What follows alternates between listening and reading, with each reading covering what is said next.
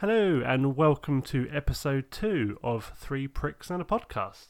I'm your host, Rich, and joining me, as always, is Andrew. How you doing, Andrew? I'm good, thanks, Rich. How are you? Marvellous. I'm marvellous. Good.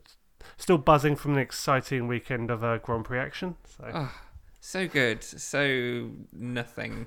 Oh well. So many memories already. I can't believe it. Absolutely.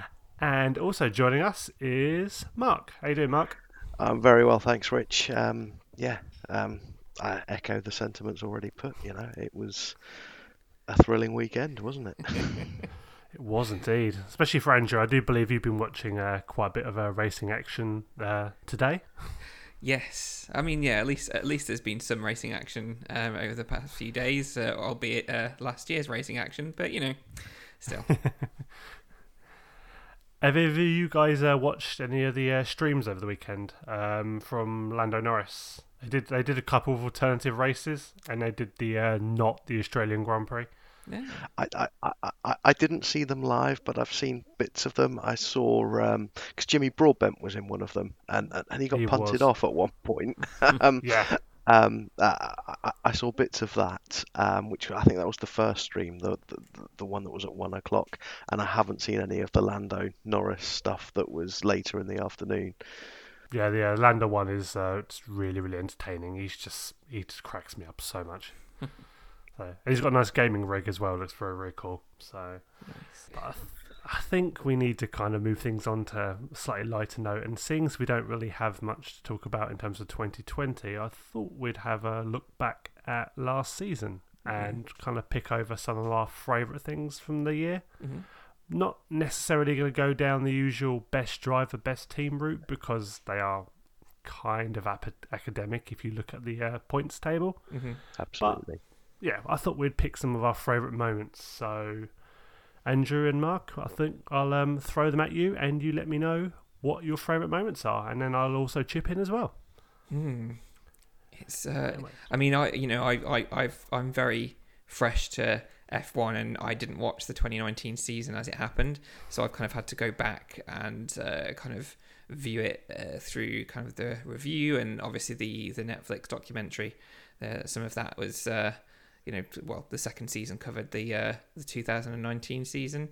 I don't know. I mean, it's certainly not a favourite part of the season, but what kind of struck me most was the amount of, how do you put this in a nice way? There was a lot of death in the 2019 season, not just on the track. I mean, we obviously had a death of the F2 driver, and I'm sorry for the life of me. It was Anthony, I believe. I can't remember his surname. Antoine Hubert. Antoine Hubert. That's it. Which was obviously incredibly tragic. But we also had people like Niki Lauda, who died last year, and at the very start of the season as well. I think it was I can't remember the guy's name. It was Charlie Whiting. That's it, Charlie Whiting. Being completely new to F1, obviously that was. It's an interesting that last year was so full of that kind of tragedy, and kind of how that rocked F1. I suppose I thought that was worth mentioning as a start for 2019. Joyous start. Joyous start. Coming off the back of COVID. But yeah, it's one of those that I think it especially Hubert kind of. It definitely kind of reminded a lot of the drivers about how dangerous the sport is, and not just the drivers, but the people who watch, because it's all fun and games. It's a very exciting sport, but it is still an incredibly dangerous sport, regardless of the kind of the safety things that they've put in over the years. So yeah, I thought it was an interesting year in terms of that kind of thing. Yeah, it was a tough one, and all for very different reasons. Charlie had been part of F1 for as long as I can remember, and I don't know if Andrew, you've caught up with the words that Sebastian Vettel had at the start of the next Grand Prix, but they are, tough words to watch back even now. They sort of had me over the weekend. getting a bit emotional. And then he said we had Nicky, very influential driver, very successful driver, come through a lot, and probably without him, we wouldn't have the Mercedes team that we have now, and we wouldn't have Lewis Hamilton in that Mercedes team.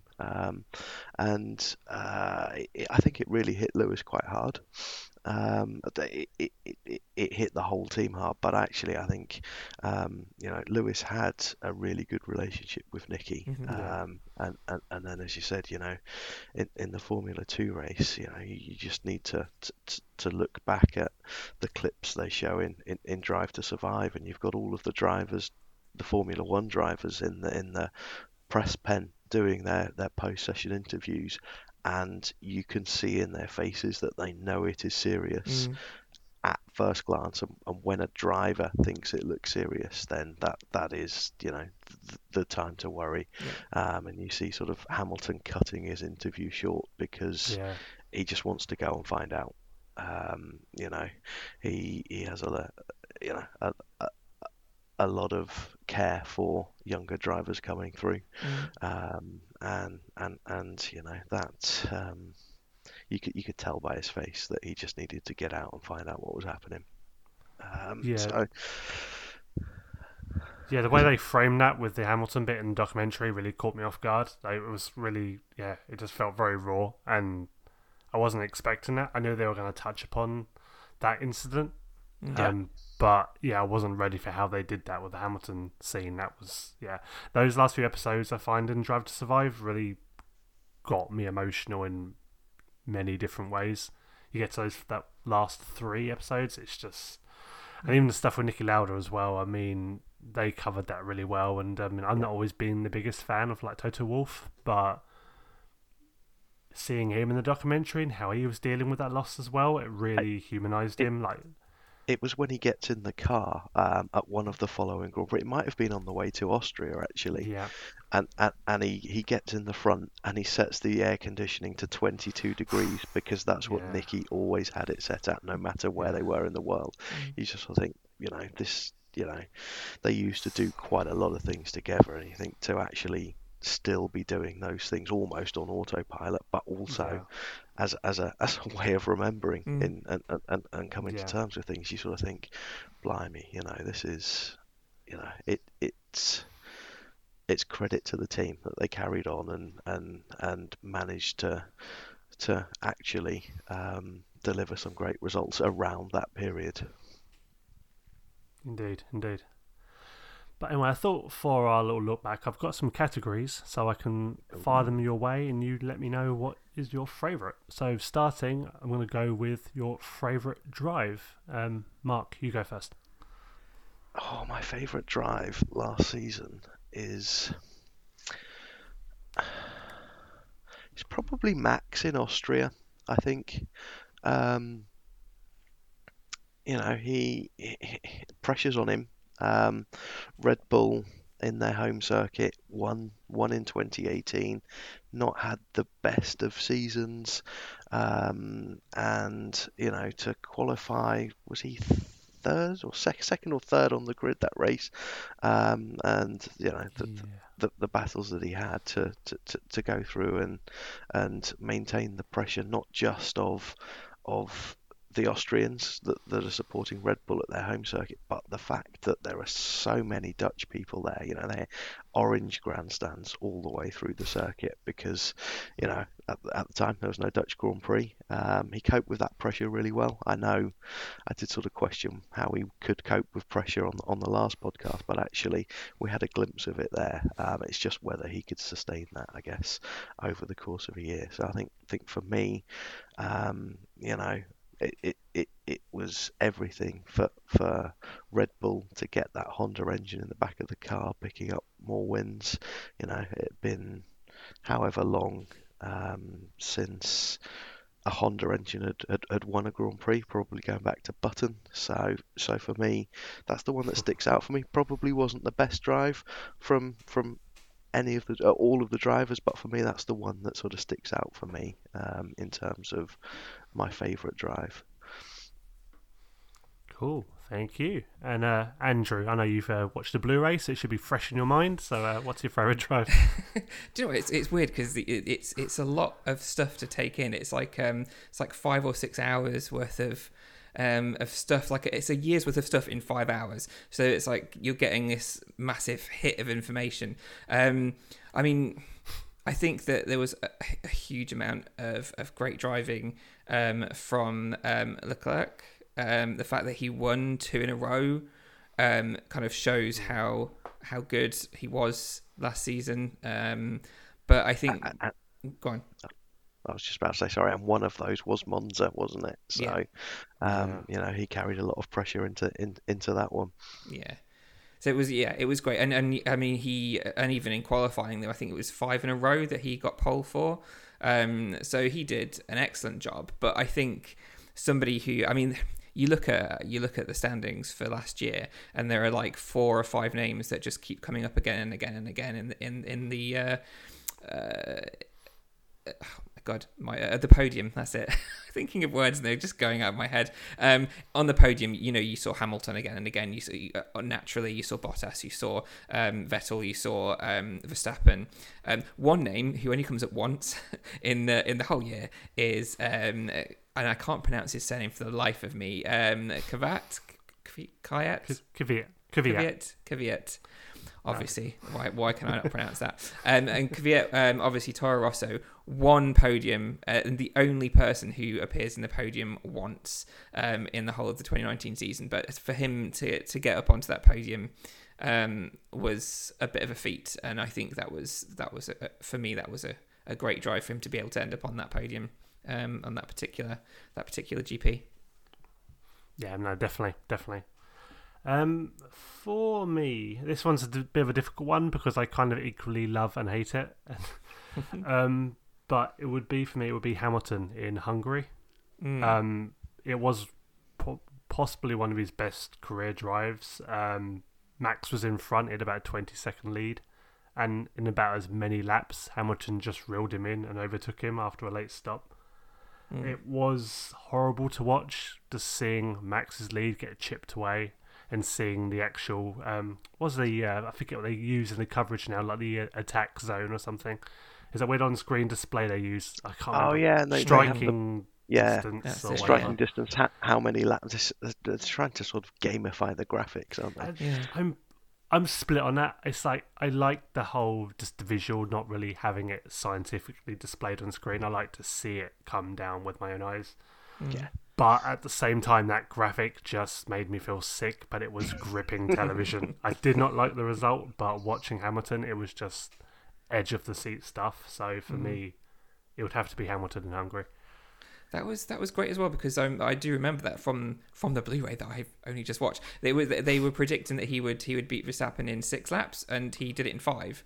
So even their predictions were wrong, and he did it so quickly, and it just goes to show what a fantastic driver Hamilton is. I mean, it goes without saying he's 6-time world champion, but that race in particular, as you say, Rich, that showed just how brilliant he is, and the fact that he could do it in even less time than they were predicting he could. So yeah, it definitely was a fantastic and gripping race for sure.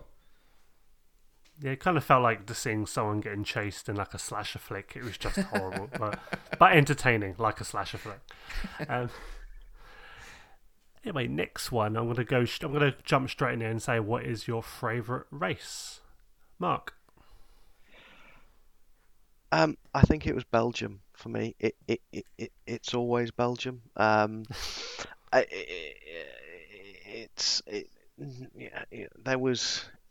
It was Leclerc winning the first of his 2 back-to-back again there in Monza. It was at a stage where Vettel was seemingly falling apart from Ferrari, and him and Hamilton were separated by less than a second for most of that race. it was one of those where I was on the edge of my seat thinking he's going to get overtaken. And I mean, kind of the opposite of Hungary, really, in that Hamilton was doing everything he could, yet the Ferrari was still. Still keeping the lead, and for me, I was just pleased to see a Ferrari on the top step, and the fact it wasn't Vettel was even better for me. So it's always good to see Belgium. It's always that summer is coming to an end. It's always around the last bank holiday before we run into Christmas, and for me, it's just the whole thing around Belgium, and it also helps that I've been, not for a long time, but for me that place is always special, even if the race isn't the most interesting. The circuit itself is a challenge, and can often throw out weather surprises. So I just that for me was my favourite race because it's my favourite circuit, my favourite constructor came away with the win, and actually Hamilton, tried everything he could and just couldn't. Yeah, no, I'm definitely with you on Belgium. That's where it all started for me. So I always have a real love for that track. So, and like you said, even if the race isn't that special. Yeah, no, I totally agree. And Andrew, favourite race? I very much enjoyed, and I don't know if this is just because it's so different from the other races in the season, but it was that Singapore, the fact that it was a night race, and there was just a lot of drama on that particular race, and the fact that we had a Ferrari 1-2, and kind of Vettel coming back from a bit of a shitty time that he'd had up until that point. It was a really great race. It was an interesting race. Being new to F1, I can't give a huge elaborate and interesting commentary the way you guys can on these things, regardless of whether I've only just watched it. But it was a fun race to watch, and I think that the track itself is just I really enjoy the Singapore track. So yeah, it was definitely one that I probably enjoyed the most out of the 2019 season. It's definitely something special when you see the helicopter shots from Singapore, and you've got the part of the track where you've got the two almost 90-degree corners where they, almost it looks spectacular from the air, and is its own challenge in itself with it being a night race. So. And the scene of many an F1 incident. Yeah. I mean, it's one of those tracks I've never done too well in the games. I don't know why. Something about Singapore, it just seems to have my number. I don't know why. It's street circuits for me in general. I'm having a tough time with Monaco at the moment on F1 19. So. Yeah, I think Monaco's the one I've always fared best at, but naturally it's because I've had the most practice. I mean, I've been playing that track for about 20 odd years, so only in recent years I've actually started to perfect it. But yeah, Singapore, great circuit though, great circuit. Definitely. And for me, I'm going to give a bit of an honourable mention to Germany, simply because I really enjoyed watching Mercedes in fancy dress fall on its ass with probably the best comedy pit stop in the history of the sport. It was great, wasn't it? I mean, he was stationary for over a minute, wasn't he? Yeah.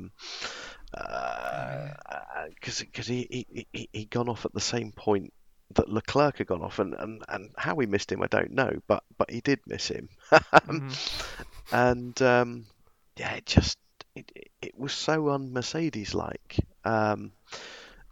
Normally if there's something that happened, they react and actually, they turn a negative into a positive. But that race was just bonkers, wasn't it? Because you had Hülkenberg on for a podium, and of course Hülkenberg never got a podium in F1, probably never will now. And there he was in second, third, and he lost it, and then Bottas lost it at the first corner as well. Was that the race that Stroll led at some point? It wasn't a visionary lead; it was actually a genuine lead. I can't remember who it was. It might be the wrong race, but it was just a bit bonkers. Yeah. again, helped by the weather. Come on, that's just raw ability from Stroll. Come on. But yeah, that was my honourable mention. My actual race of the year will definitely go to Brazil. Has to be Brazil. I mean, like, Interlagos never usually disappoints anyway. But that was one of the most emotional races I've seen in quite some time. I mean, you had all the excitement, multiple passes for the lead, safety cars, the two Ferraris completely taking each other out, which was just hysterical. And then just the end of it having two fairy tale drives from Sainz and obviously Gasly, final approach to the start finish line with him and Hamilton wheel to wheel. My heart was in my mouth with that, and hearing Gasly's proper primal screams at the end when he realised he got a podium. That was just I was near tears. I won't lie. Absolutely. I mean, it was probably half a car length in it, wasn't there? As they crossed the line on that last lap, and it, the season that Gasly had, and the roller coaster that he'd been through of getting a drive with a top team, struggling with the top team, losing a friend, being demoted to the junior team. He'd had a year from hell, and it was really nice to see him put it together, because it hurt him. You can see it hurt him. It would do anyone. I guess the good thing from a Red Bull point of view is they didn't kick him out completely. They gave him that chance by putting him back to Toro Rosso, and he's repaid that in my view. And it wouldn't surprise me if at some point we see him back in the Red Bull senior team. Oh, don't do that to him. Come on. Just torture. Well, they've got a history these days of bringing people back, haven't they? Yeah. So, I just never say never, I think, and I think he's hungry enough for it. Although I guess, the romantic in me says, well, maybe he should end up at Renault and partner Daniel Rick. I don't know. No, I don't know. But yeah, I mean, also there was obviously Sainz as well. We didn't get to enjoy him on the podium proper, but again, that was just so nice to see McLaren that late into the season get the podium. So deserved, and so I'm sure, Andrew, you were very happy about that. Oh, of course. Yeah, ecstatic. I'm hoping that when we finally get back on track for 2020, we'll see him on the podium a little bit more often. Of course. Okay, this one's going to be a bit scrappy now. Favourite fight? Oh. Mark? Yeah, absolutely. My favourite fight started before the season had kicked off and ran all the way through to Brazil, as you touched on earlier, and that is Vettel and Leclerc. There'd been a lot of criticism of Ferrari in recent years in allowing their drivers to race, so Ferrari made a call before the first Grand Prix started that actually Leclerc was de facto number 2 and they would back Vettel. And then Leclerc just put in some cracking performances early in the season to put the pressure on Vettel.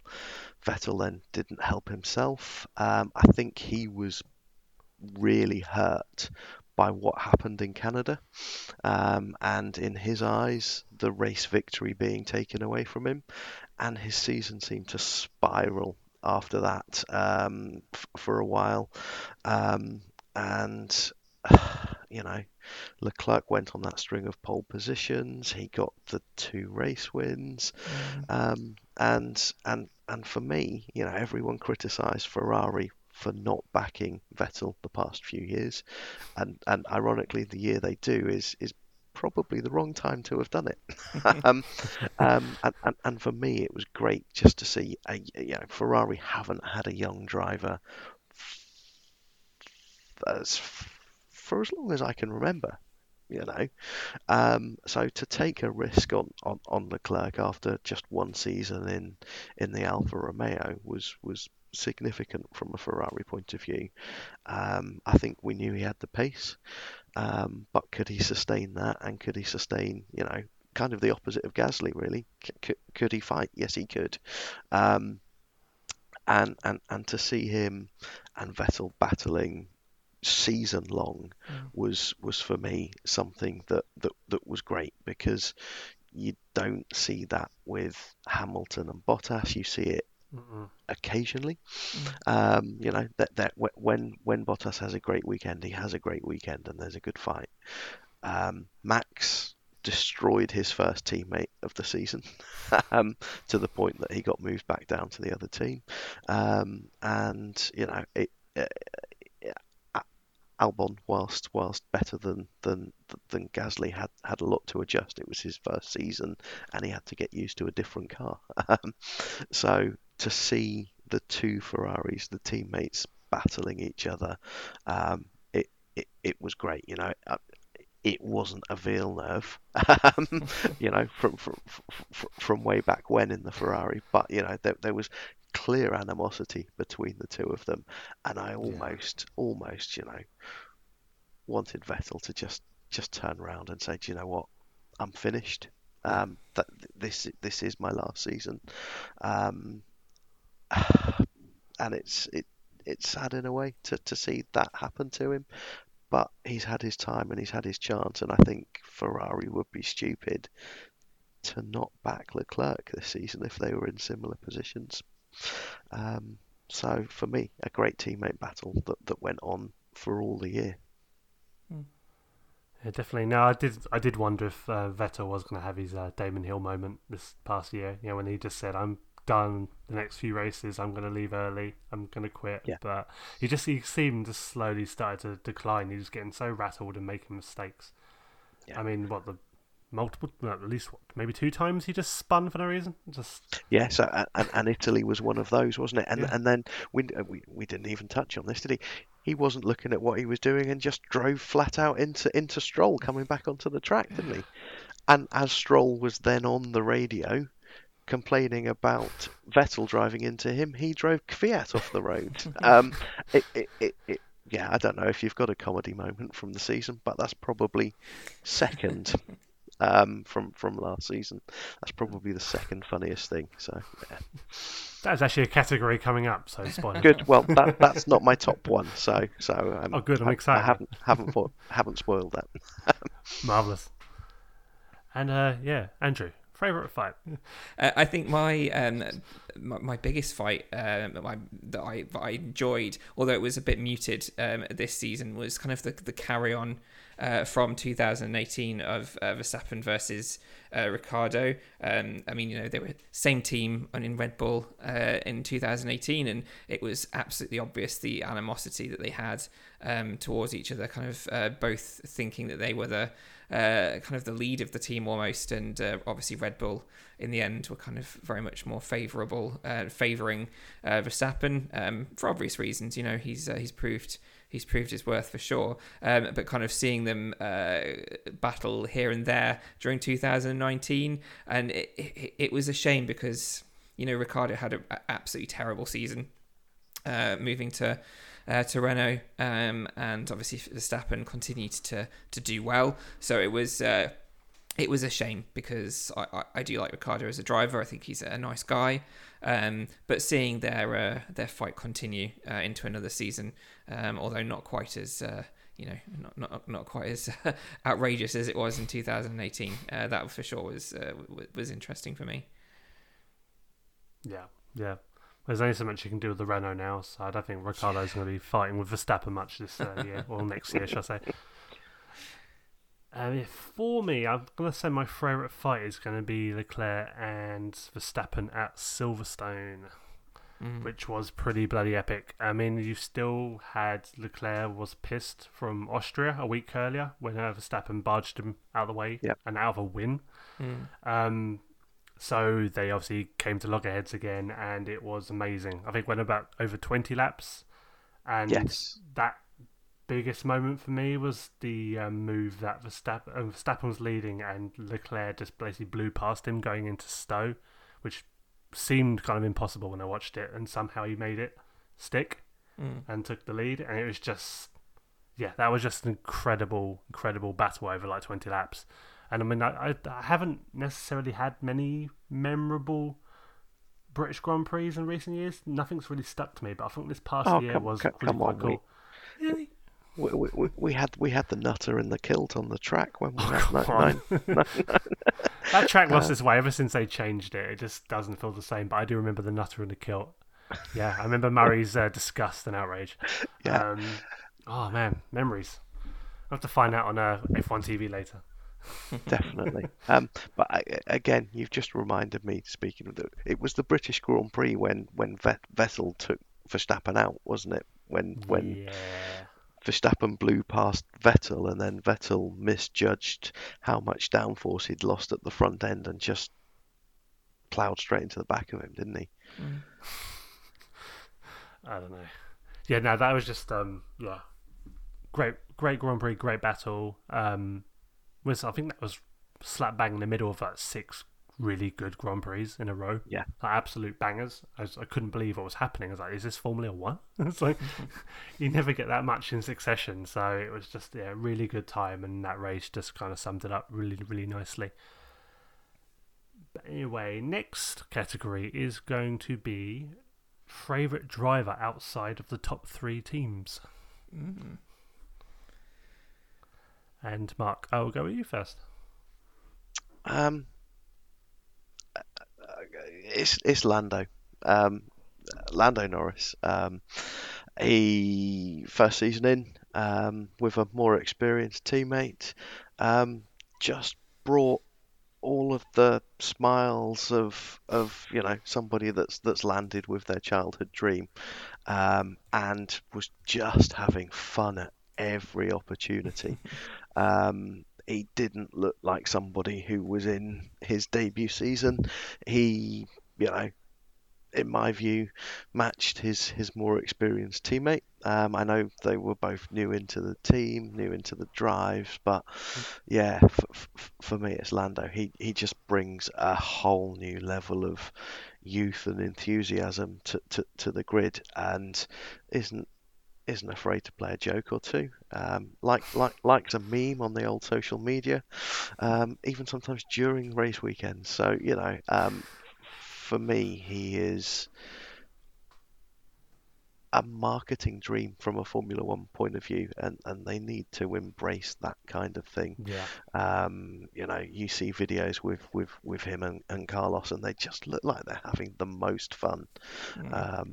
And for me, he backed that up with more than competent drives at a McLaren team that's refinding its form. So good to see another young Brit on the grid and doing well. Yeah, no, you took the words right out of my mouth about basically the marketability. I mean, you had it with Lewis going back, when he debuted, he had that real young, cool factor. But with Lando, he's very much 2019, 2020 driver. It just appeals to your Twitch streamers, your kids, the ones that like the dank memes. It's just perfect. And I'm sure in the next year or two, he will obviously want to try, and he won't want to be, or maybe he will be, but he might not want to be just known for that. He's obviously going to back it up like he has already with his performance. But I don't know, I want him to kind of still be Lando. I hope he doesn't get too serious and try and be too focused, because he is such an asset for the sport. And if he ever wants to get rid of his home sim setup, I'll gladly take it off his hands. He's getting rid of the Rossi hat, so maybe he can give that to you. Andrew, who is your favourite driver outside the top 3 teams? I'm sure this is going to be predictable, but we'll see. Oh, well, yeah. I'm nothing if not predictable. I'm nothing if predictable. Yeah, it's Carlos. Of course, it's Carlos Sainz. But I mean, not just for the fact that he's my Formula Hun. He's also, he's quietly predictable. I mean, yeah, he had a few duff races in 2019. The fact that he, a lot of drivers do, but he was in over half of his races, he kind of was inside the top 10, and he's very determined, and he you can tell that he's out there looking to improve and rise in the ranks. And you were talking about Lando there, and the fact he's the next big thing. The fact they're both in the same team, I think they make quite a good pairing. You've got the up and comer, and then you've got the kind of the dependable, and the guy who's quite consistently getting within the top 10. And he's just kind of. He's cool, but not in a 2020 way. He's cool in a kind of classic, slightly brooding, but also quite dashing, and like I said, dependable F1 racer way. I think he's my favourite. If it wasn't for his terrible year, I'd say that Ricciardo would probably be up there. He was probably up there in 2018 for me, but yeah, unfortunately his year's not so great in 2019. So Carlos is definitely my favourite. Absolutely not. But with 5 minutes to go, Daniel Ricciardo is ahead of Carlos in the most swoon-worthy poll we had over on the Twitter. Is that actually got 5 minutes left to go? Yep. Wow, I'm gonna have to keep an eye on this. I thought it had longer than that. I thought we did. Can we make it 5 more minutes? Let's see.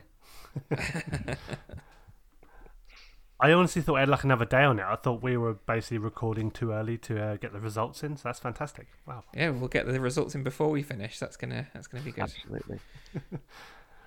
We'll let you announce this, Andrew. Okay, go on. You're our news correspondent, so you can break the results. So. And yeah, for me, I'm actually going to say the same as you, Andrew. It's going to be Carlos Sainz for me as well. So great first season at McLaren. I mean, the first half of the season, I think Lando kind of had his number in qualifying, but Sainz just kind of came alive in the second half of the season and just culminating in that great podium in Brazil. So. I think he could end up being a real talent, Carlos. Mm-hmm. Clearly it runs in the family, driving ability, but it is. It's also good that they're both at McLaren and both lifting them at the right time, because McLaren had a number of bad years, and I don't like seeing McLaren have bad years, because all throughout the history of my early days in Formula One, from the late 80s all the way up to even early 2000s, they were always a challenge and always had cars that other drivers would be worried about if they saw the flashes of their colour schemes in the mirrors. So for me, it's they've got a strong driver lineup, and hopefully push on this season.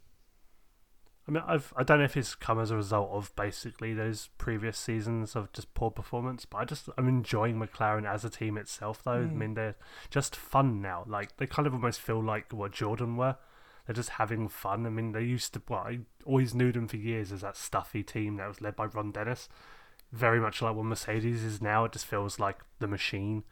But McLaren they are that fun, colourful team now. And I hope that doesn't change with success, which will inevitably come, I'm sure, in the next few seasons. Absolutely. I think you can chart their downfall back from the struggles with the board and Ron Dennis eventually leaving, that then sort of transferring through into the team a season or two later, and it then being a struggle to pick that back up.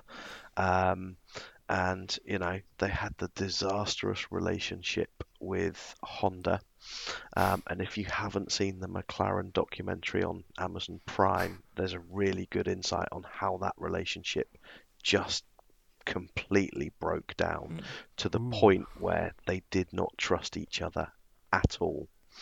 They've gone, got rid of the Honda engines, and things just started working.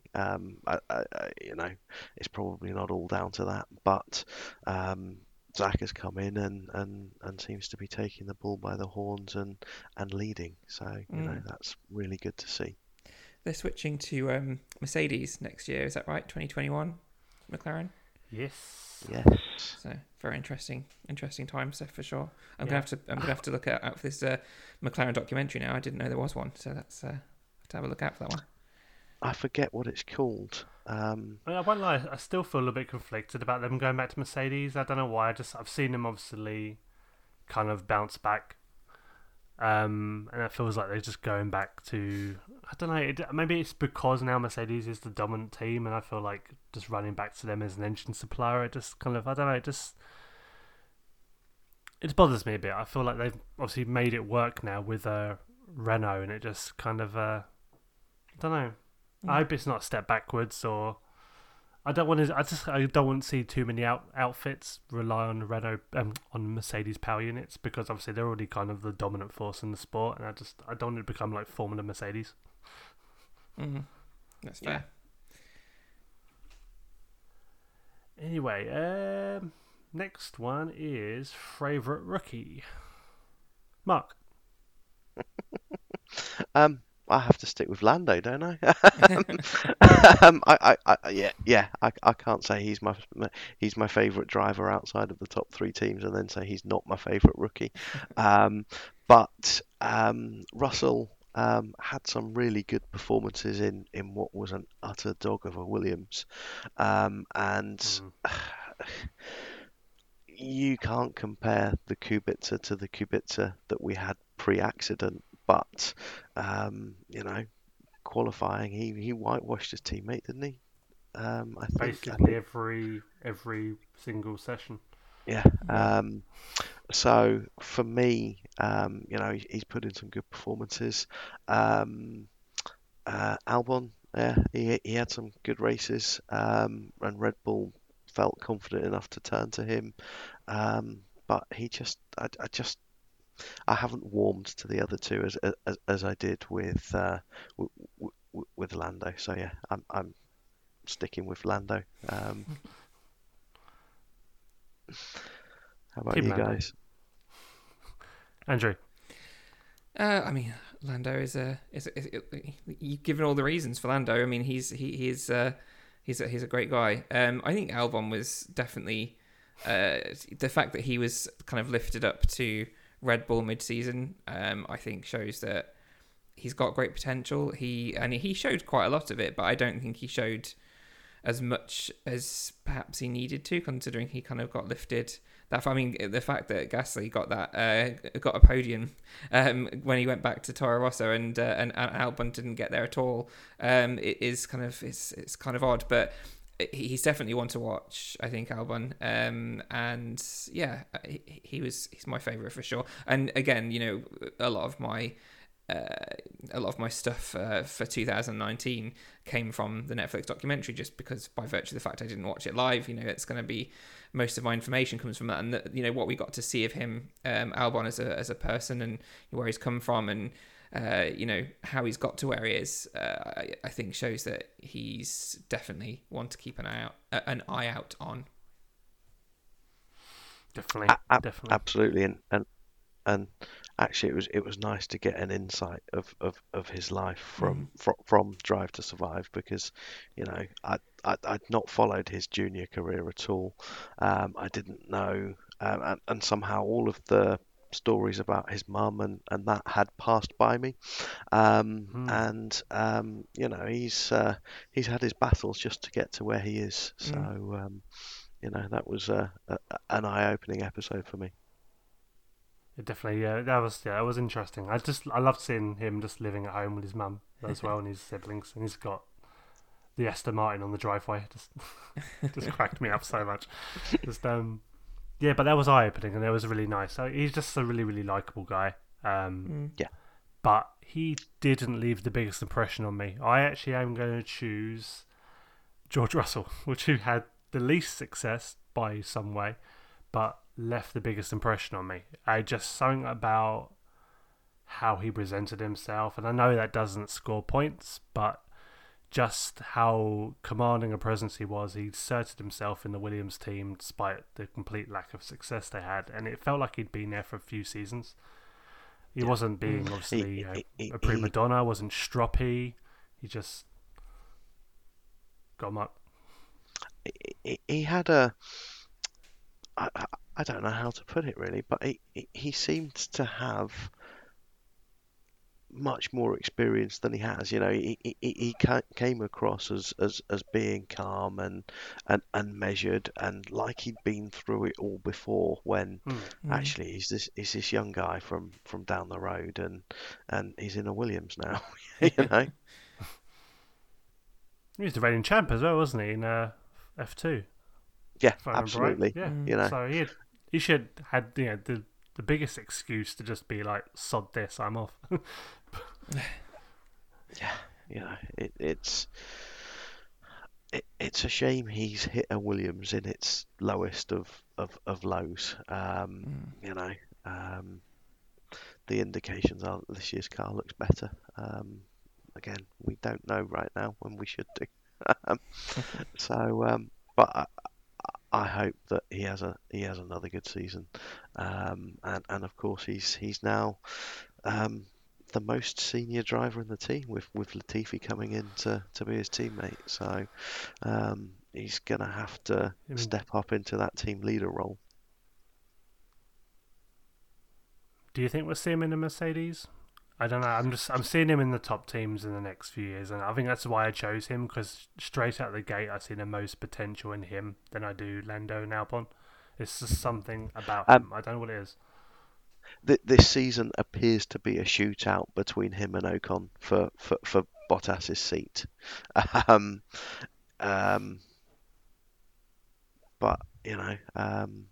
I could be wrong, but Toto would be stupid to not be seriously considering putting George Russell in that team. I guess there could be bigger issues at Mercedes if Hamilton does get to the end of the season and say, do you know what, I won the title again, I'm off. I can't see it happening, but at the same time, you could see Hamilton getting to the end of this year and saying, well, I've won again.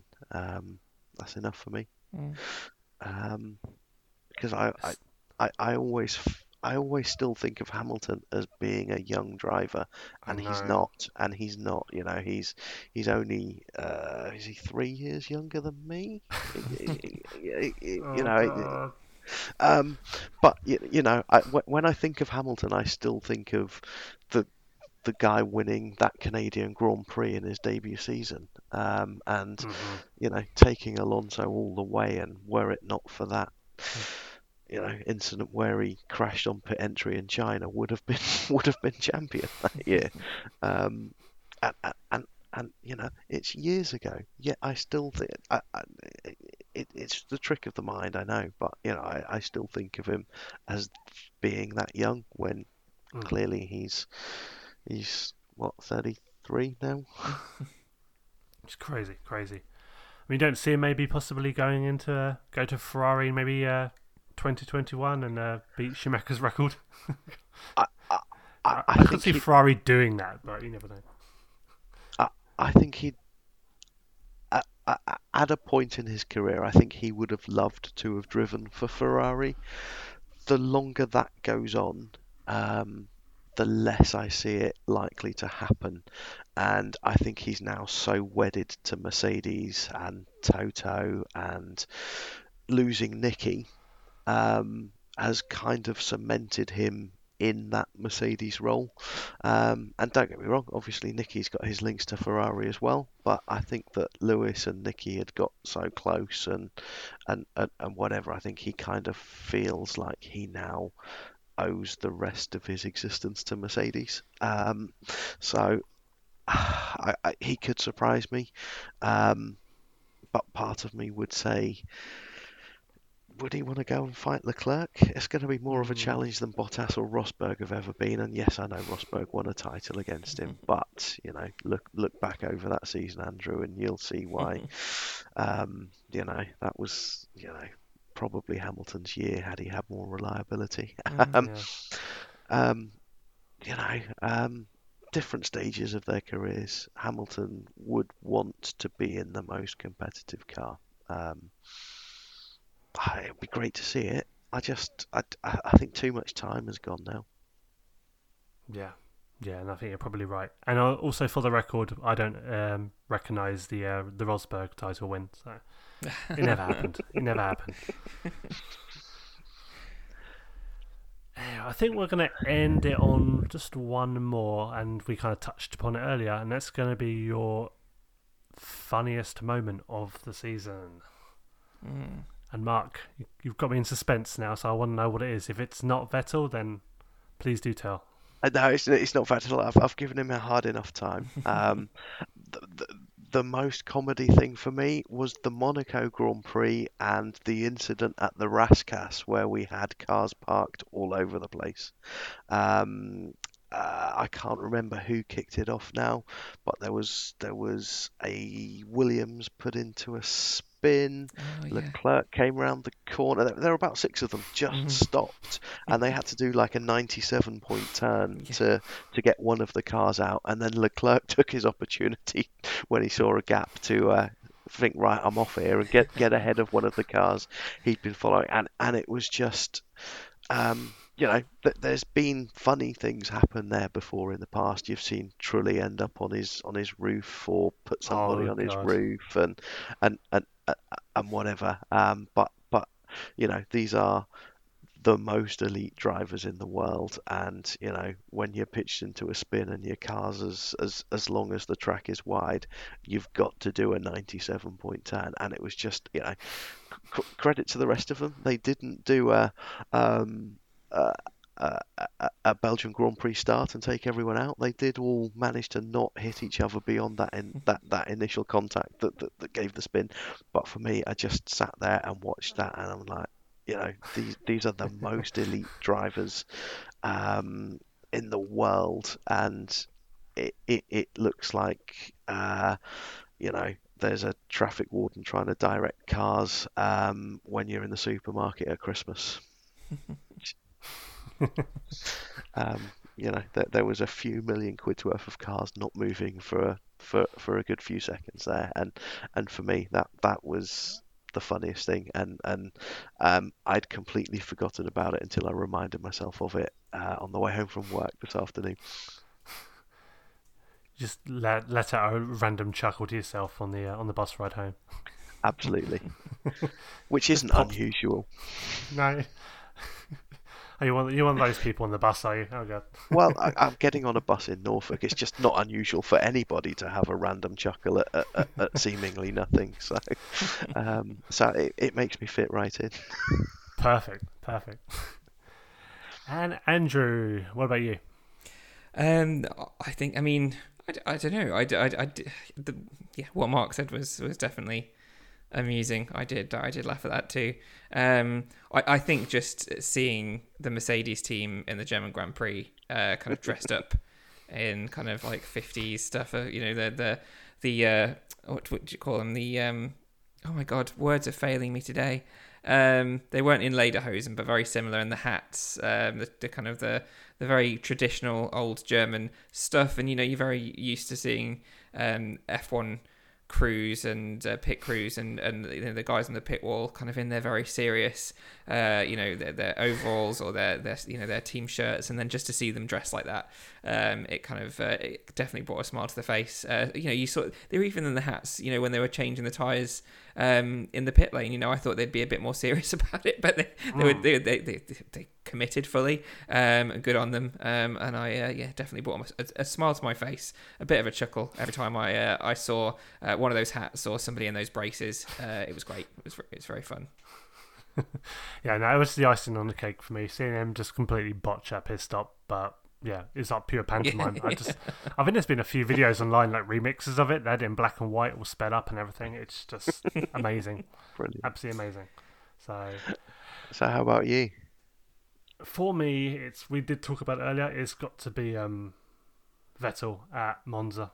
It has to be completely unforced, coming out of at Ascari, I believe it was. Yeah, it was spinning it and then reversing into Stroll, who then obviously had his own little smash, and it was at that point already. I just saw the cracks forming in Vettel, and you just see it was getting in his head. And I was almost like, it became an in-joke. I kept waiting for him to have that Vettel moment each Grand Prix, and that was just the best one. And it gave me a lot of entertainment. I don't hate Vettel. I was very much behind him during his Red Bull years, but I don't know, something about him now maybe rubs me up the wrong way a little bit. agreed. And I think for me, it was probably about 3 seasons ago, and he started off the season well, and he started off saying the right things, and then he just fell apart, and everything was somebody else's fault. And he's never really recovered that for me, I don't think.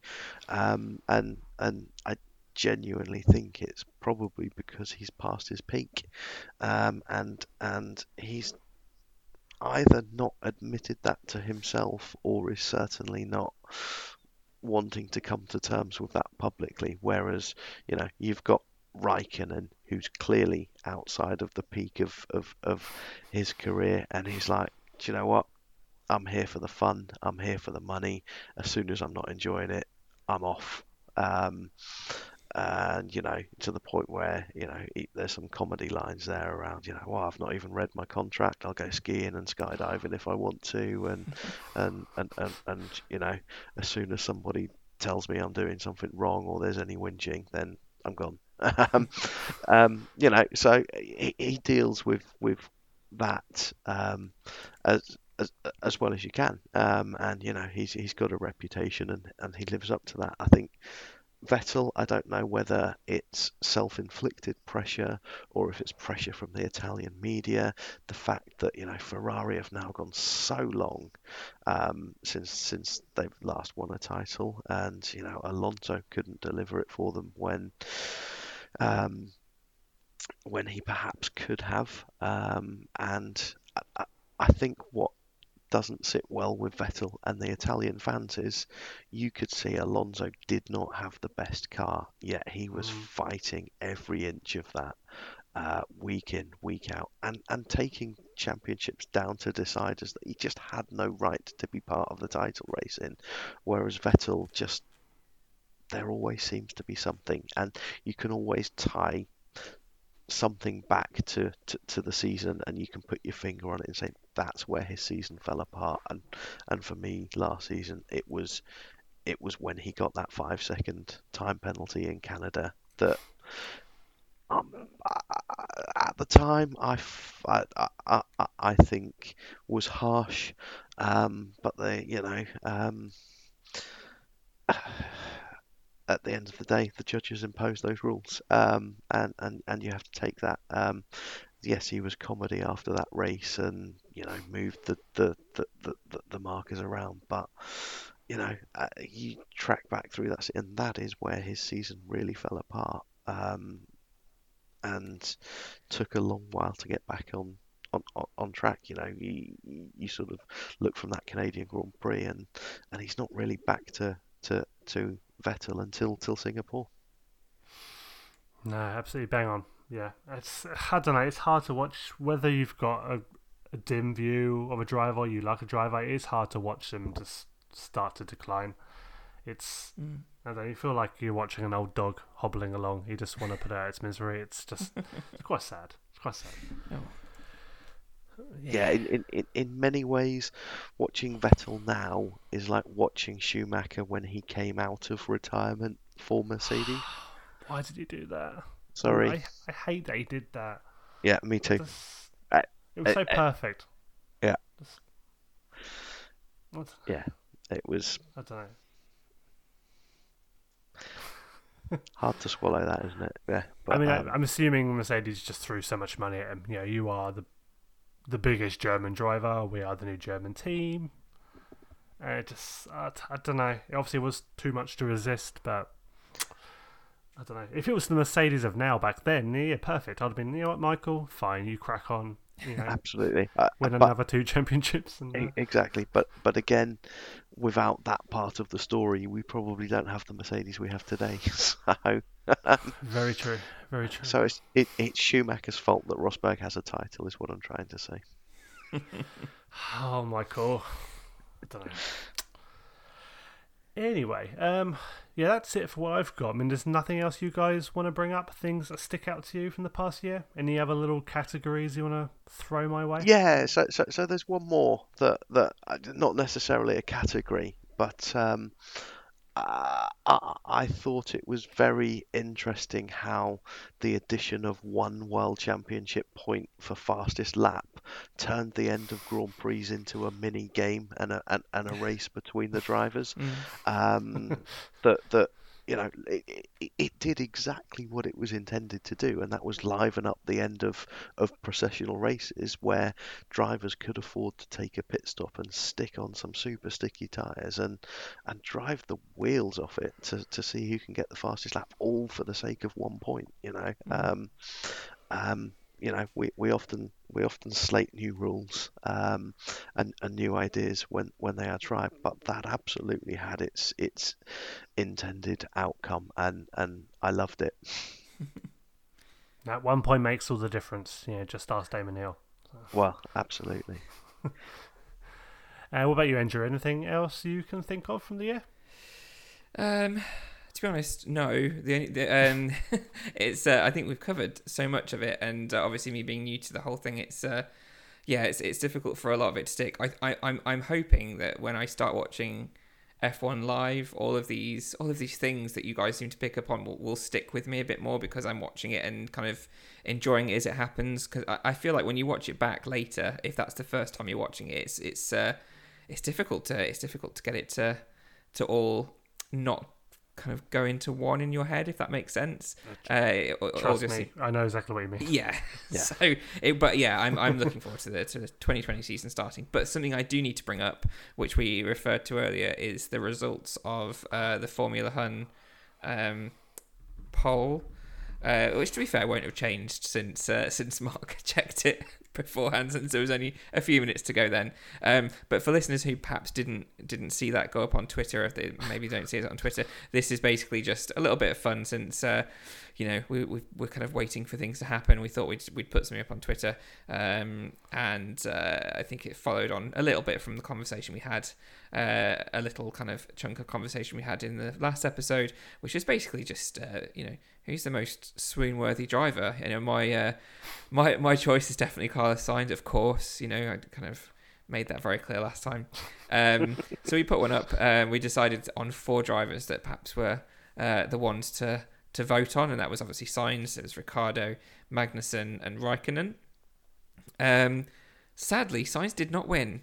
Did not even come second.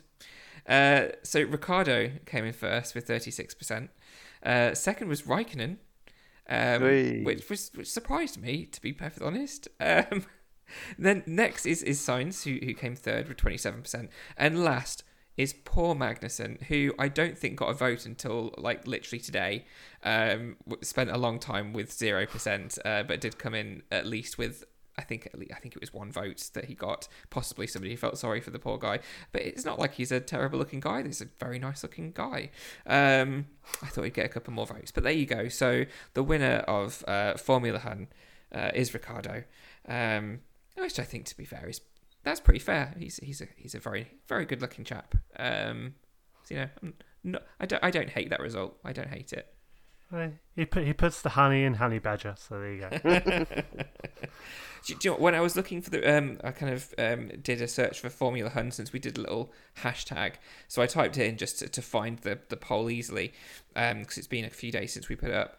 There is actually a person on Twitter called @FormulaHun, and she plays the Formula One 2019 game on stream on Twitch. So that kind of was interesting to come across. I didn't steal it, I promise. I did make this up entirely on my own.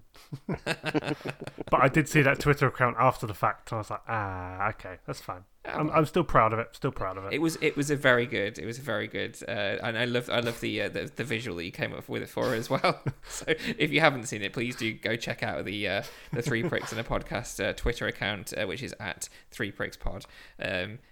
Have a look. Just even if it's just to look at that lovely Spark post that Rich made. It's great. Any excuse for a Spark post. That's my motto. Any excuse, yeah. But you've already mentioned our Twitter, so I won't have to do that bit at the end. So that's great. Thank you very much, Andrew. Saved you a job.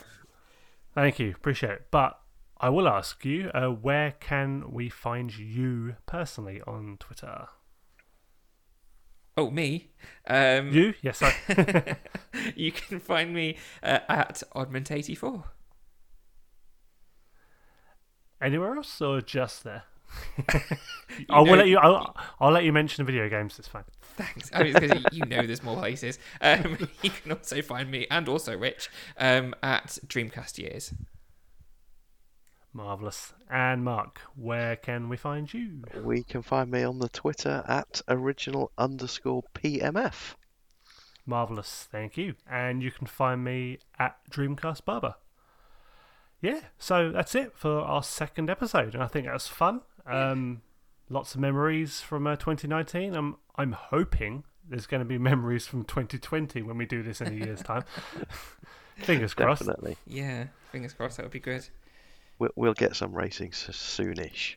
Yeah, maybe I'll get a couple. Would be great. Yeah, so thank you again. Thank you for coming on. And yeah, we'll do this again for episode 3. Yeah. I haven't decided what it's going to be about yet, but we'll have something. We need a race. That's what we need. We need a race. But yeah, no, thank you very much, guys. See you next time.